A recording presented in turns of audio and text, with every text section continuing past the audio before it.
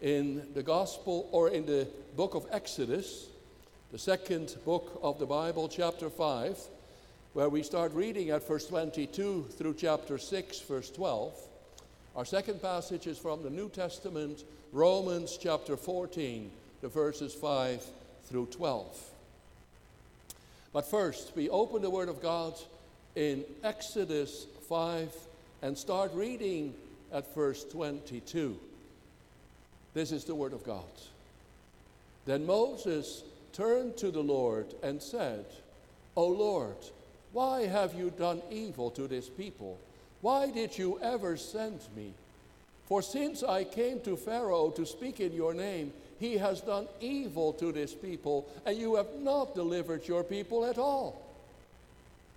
But the Lord said to Moses, Now you shall see what I will do to Pharaoh.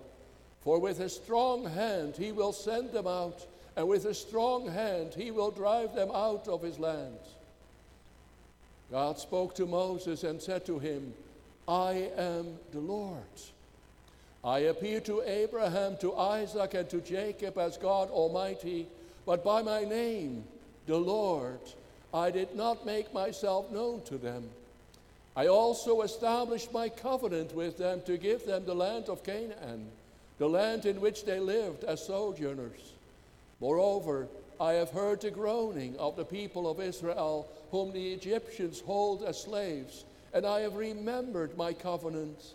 Say therefore to the people of Israel, I am the Lord, and I will bring you out from under the burdens of the Egyptians, and I will deliver you from slavery to them. And I will redeem you with an outstretched arm and with great acts of judgment. I will take you to my people. I will take you to be my people, and I will be your God. And you shall know that I am the Lord your God, who has brought you out from under the burdens of the Egyptians. I will bring you into the land that I swore to give to Abraham, to Isaac, and to Jacob. I will give it to you for a possession. I am the Lord. Moses spoke thus to the people of Israel, but they did not listen to Moses because of their broken spirit and harsh slavery. So the Lord said to Moses, Go in, tell Pharaoh, king of Egypt, to let the people of Israel go out of his land. But Moses said to the Lord, Behold, the people of Israel have not listened to me. How then shall Pharaoh listen to me? For I am of uncircumcised lips. That's our first passage. We now turn to the epistle of Paul to the Romans, chapter 14. And we read to verses 5 through 12. Romans 14, starting at verse 5. One person esteems one day as better than another, while another esteems all days alike. Each one should be fully convinced in his own mind.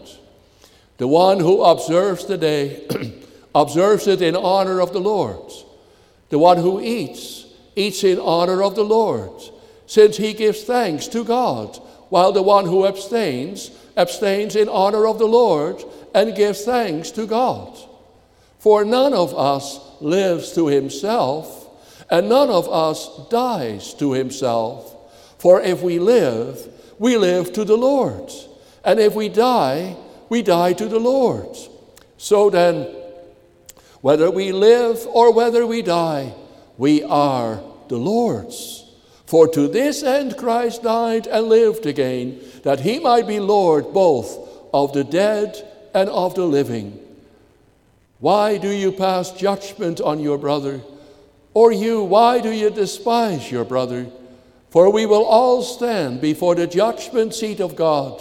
For it is written, As I live, says the Lord, every knee shall bow to me, and every tongue shall confess to God. So then each of us will give an account of himself to God. So far the reading of God's holy word. Let us respond by turning to Psalm 54 and sing the stanzas 1, 2, and 3. Psalm 54, the stanzas 1, 2, and 3, in response to the reading of God's word.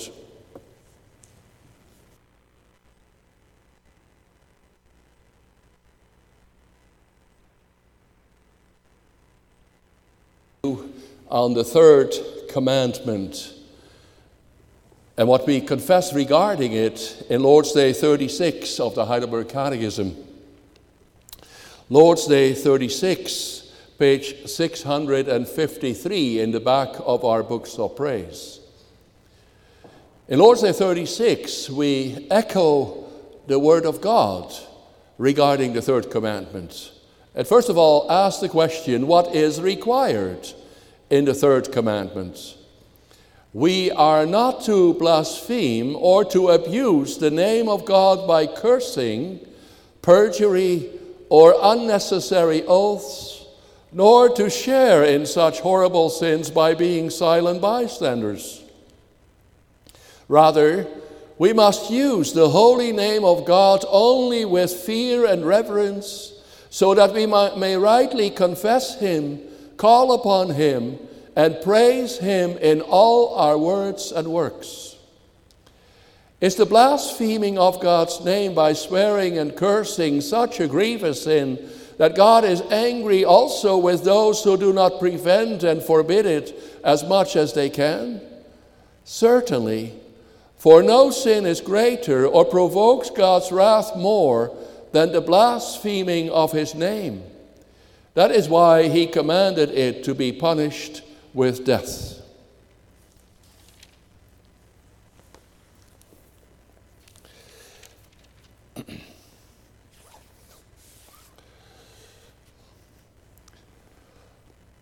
Beloved congregation of our Lord Jesus Christ, you are not allowed to swear. In a few and simple words, brothers and sisters, this is what most people think the third commandment is all about. Don't swear.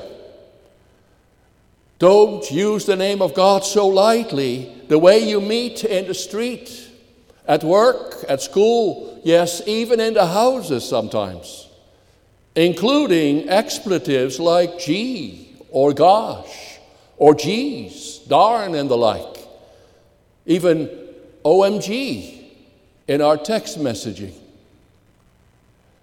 Yet, brothers and sisters, it's even somewhat dangerous to restrict the third commandment to those first few words of our Heidelberg Catechism. We are not to blaspheme or to abuse the name of God by cursing. As if the third commandment only forbids the use of profane or abusive language. That's not all by far. Therefore, we should not look at the people of the world this afternoon in the sense of, boy, there sure is a lot of swearing and cursing going on nowadays. The third commandment, beloved, is first of all a commandment for God's people. It is the third word of the covenant. It is a word which is closely related to the words, I am the Lord, your God, your deliverer, your redeemer, your savior. In that work of redemption, I have made my name known to you. Treat that name as precious. Believe in that name. Then we must recall what we have seen so far in the preceding commandments, namely, the Lord, our God, is the only God, and He is God alone. He has revealed to us how we may live with Him in the most intimate communion. He delivered us, however, not only for a life in the pure communion in the second commandment, but also unto a life of the fullest communion. Well, that's the word. What the word of the covenant reveals to be the extent of the third commandment. So I proclaim to you, in the third commandment, the Lord teaches us the full communion in his name. And then we see two things. First of all, in his name, his life is revealed fully. And secondly, in his name, our life is involved fully. So that's how I would like to summarize the message of this afternoon. In the third commandment, the Lord teaches us the full communion in his name. We see in his name, his life is revealed fully. And secondly, in his name, our life is involved fully. So first of all, in his name, his life is revealed fully. So what actually does a name mean, brothers and sisters? Do we look at it in the way Shakespeare did when he asked, what's in a name? That in order to explain what he meant, he added, if we would give a different name to the flower we now call rose, would it not smell just as nicely? Indeed, our names seem to be just labels for the purpose of distinction. For some, there is not much difference between having a name or being a number. However, that's making it too simplistic. A name has more meaning than that. My name is the symbol of my interaction among people. Only when you are alone on an island, you don't need a name. Our name has a history. It carries a reputation. It denotes a position. That's why business people want to have the name of their business stand out for its connotations, quality, service, expertise, integrity, etc. They want to have a good name in the community. Well, in the Bible, beloved, names say a lot more than just reputation. Already, the giving of names is an expression of authority and superiority. Adam was superior to the animals and so gave them their names. When parents named their children, they added quite some history to it already. For example, Samuel, that is, God hears. The Lord heard the prayers of Hannah to receive a son, whom she called Samuel. God hears. It happened in the naming of the youngest son of Jacob and Rachel that each parent judged that history differently. Ben-Oni, son of my shame, Rachel said. Benjamin, son of my right hand, Jacob judged. Giving a name was also a matter of appointment, of relationship, of position. Solomon was going to be called Jedidjah, the Lord's beloved. And when Abraham's life was going to be changed completely, also his name had to be adjusted. Abraham. While Jacob's position and reputation is greatly changed from Jacob, deceiver, to Israel, man of God. In short, in the scriptures, the name itself denotes who the person is. Yes, even that he is someone and is actively living in that name. Well, in this way, brothers and sisters, we should also approach the name of God. If God had kept himself hidden in the inner glory of his inapproachable light, his name would have been unknown to us. Then we could not name him either. No, God has proclaimed his name over the earth. He has revealed himself as the God of the whole world. In that way, God's name has become the symbol of the communion he has with the world. You see, generally speaking, People have difficulty maintaining communion with someone they cannot see. Someone who does not walk up to you and introduces himself to you, with whom you speak and look him in the eyes. The heathen solved that problem by making an image of their gods, so that they could place them before themselves. The Bible ridicules that way by saying that such gods cannot see nor hear. The Lord also forbade his people explicitly to seek communion with him in that way. Well, beloved, if you may not seek contact and communion with God by making him visible in one way or another, how else should you do it? Then the Lord says, I made it possible by revealing my name, by manifesting myself in my work and attaching my name to it. Isn't that the way we make acquaintance too? You mention your name and you introduce yourself to someone by telling some things about yourself. In order to develop a relationship, communion of sorts, that's essential for it.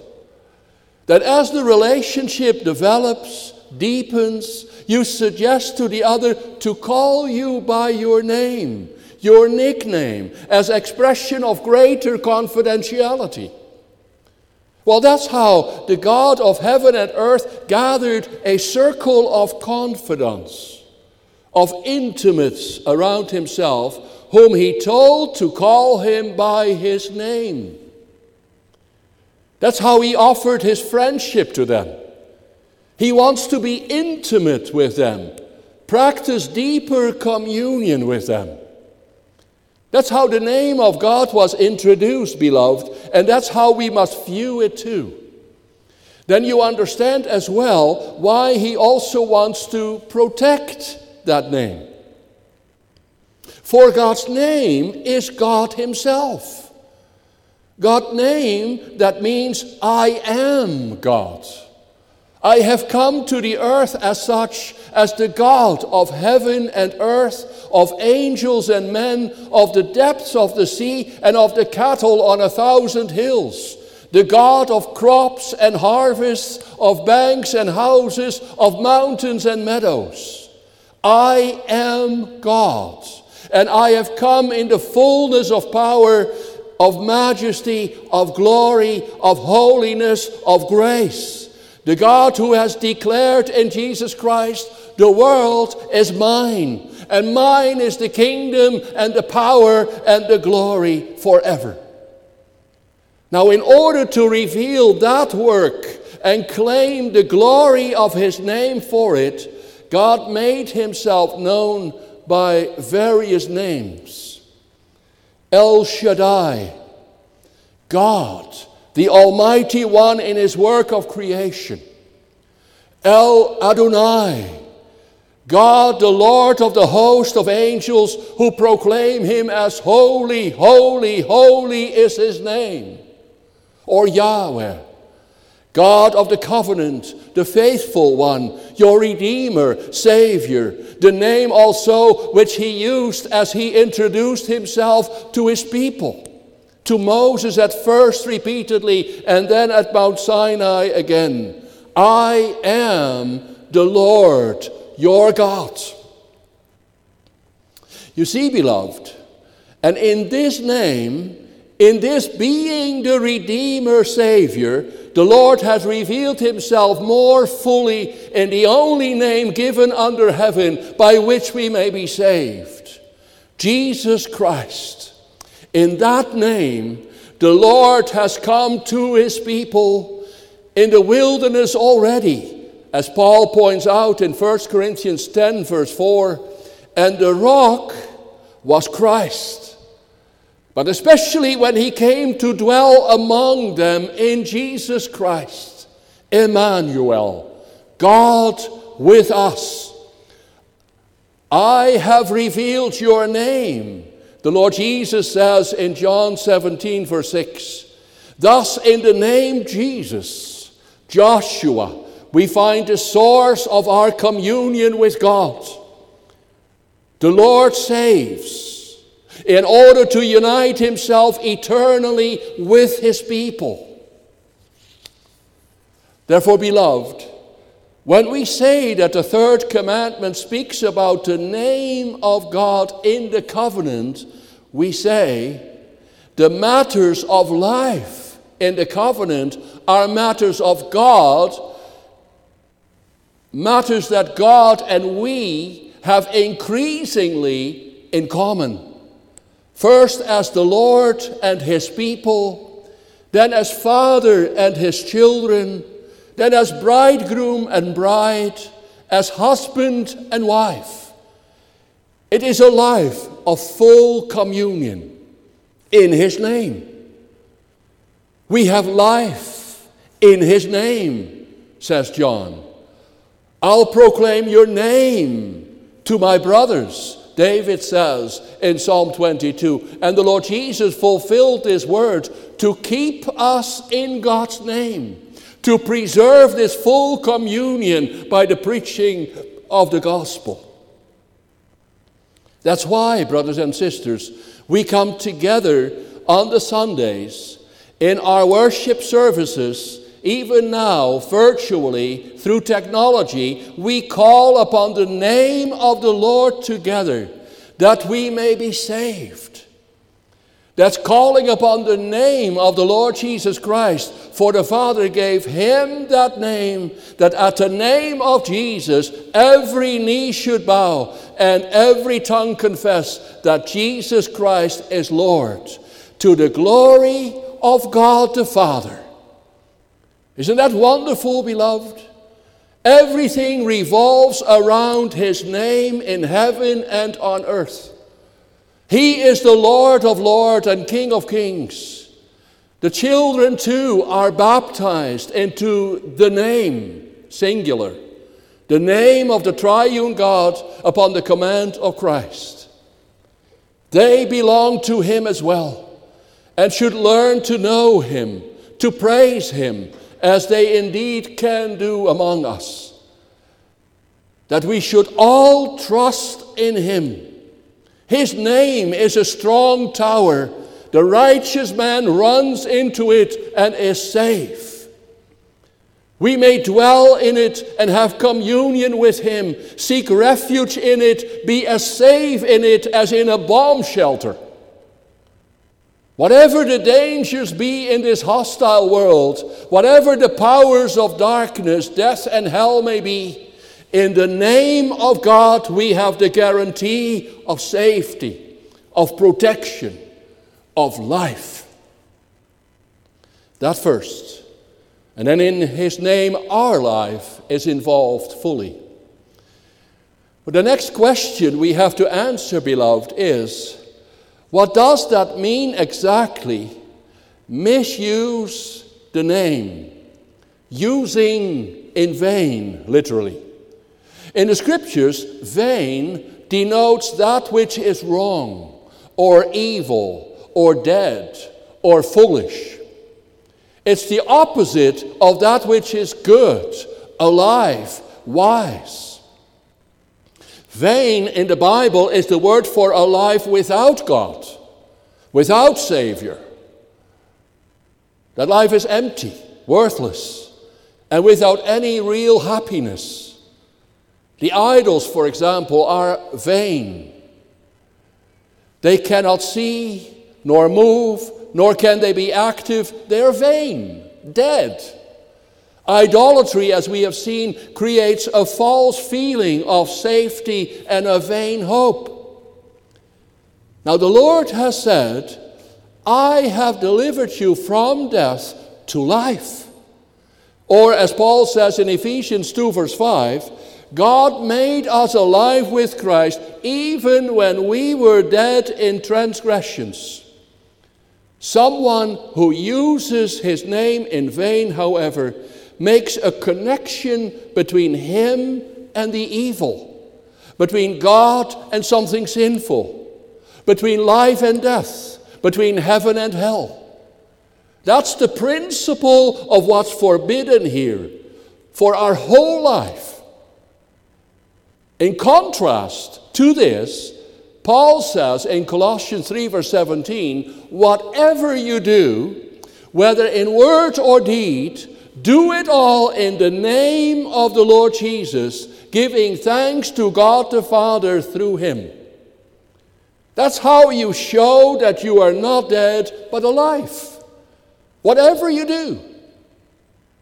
So in the third commandment, the Lord says, watch out that you don't use my name in connection with something that is in reality opposed to me. Don't try to attach my name to something that is foreign to me, hostile to me.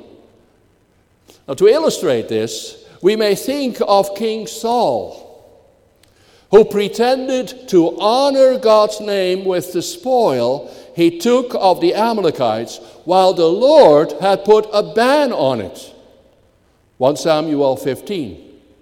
Also of what Shimei did when David fled for Absalom. And Shimei used the name of Yahweh to pronounce a curse upon David, the anointed of the Lord. 2 Samuel 16. Sennacherib too declared to King Hezekiah, the Lord said to me, go up against the land and destroy it. The Lord did not hold them guiltless who so misused his name. As these examples show us clearly. Or think of the story which is found in Jeremiah 29 about the two false prophets, a certain Ahab and Zedekiah. They prophesied among the exiles in the name of the Lord that his people would soon return to Canaan.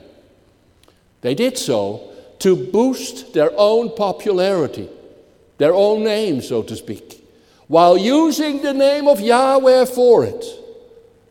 They were living, however, according to their own passions and practicing evil among God's people, even committing adultery with the wives, plural, of their neighbors. Well, to be living such a lie, they attached the name of the Lord. The Lord then did not hold them guiltless, but delivered them into the hand of Nebuchadnezzar, the king of Babylon, and he slayed them before the eyes of the exiles. He roasted them in the fire. Jeremiah 29, verse 22. Now, in the covenant between the Lord and his people, beloved, the name of the Lord is the basis of his life with his people. By way of an oath and a promise, the Lord attached his name to this covenant relationship. And the people too express that basis when they swear an oath of allegiance in the covenant, as Israel did at Mount Sinai. All that the Lord has spoken we will do, they swore. The Lord our God we shall serve, and we shall obey his voice. Of that covenant making, the 10 Commandments are the official documents, the Constitution. Using the name of God in that oath, they committed themselves wholeheartedly to his covenant, to an undivided life in communion with him. Then that life must be lived in communion indeed, according to his will. Well, in line with this commandment to a life in communion with the Lord through Jesus Christ, as we vow to pursue when we make public profession of our faith, brothers and sisters, I always spoke about this with my pre-confession students as well. Then we often read Luke 14, verse 28. Suppose one of you wants to build a tower.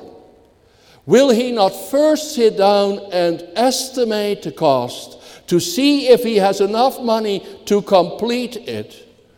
For if he lays the foundation and is not able to finish it, everyone who sees it will ridicule him, saying, 'This fellow began to build and was not able to finish.'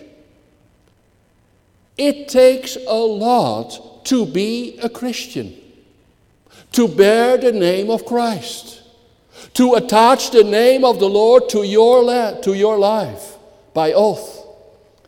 Then you submit yourself to him fully. Then there are no compromises or middle-of-the-road ways or neutral areas. Then there must be an interest and attention for one thing: a life with God in Jesus Christ, the King of the kingdom of heaven. That requires all our time and talents. For the work of the Lord in this world is glorious work to which he has attached his name. In that work, Christ is our master. He is seated on his throne in my life. As Paul says, it's no longer I who live, but Christ who lives in me. Then he is central in our time, in our service, in our stewardship, in our entertainment. However, if then our life shows something different, when our practice in speaking or listening or watching or drinking or driving or reading or looking after my room, my belongings, conflicts with that work, then we use his name in vain. Then we connect his name to a lifestyle which is unchristian. You know, we can curse with our mouth, beloved, but also with our life. If our life displays the emptiness of bread and games, or if it is occupied with empty shows and vain videos, then that's contrary to a life in the Lord.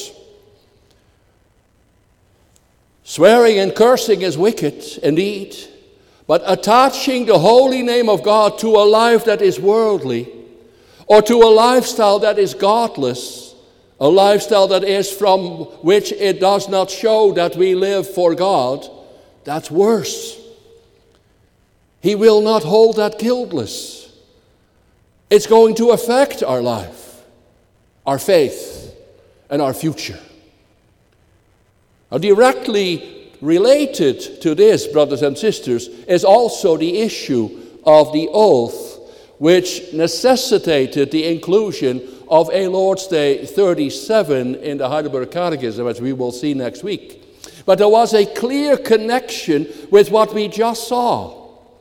The views of the Anabaptists about the swearing of an oath, about the courts, the governments, etc., are evidence that they had not shaken the Roman ideas about the distinction between nature and grace. Nature and grace, natural life and spiritual life, those were two different things, they said. The government, the courts, marriage, were matters belonging to the natural life. They, as converted believers, on the other hand, belong to the spiritual realm. Thus, they despised military service. They refused to use God's name in an oath before a worldly judge. Then the reformers said to them as well, this is a denial of our life in communion with God.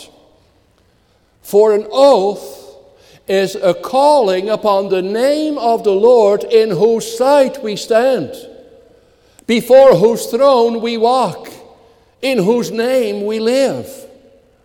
We are always living in the climate of the oath. That's how Christ lived before the Father and swore an oath at the appropriate moment. That's how we must live with one another too. We are united with God, beloved, from our first baby cry to our last deathbed sigh.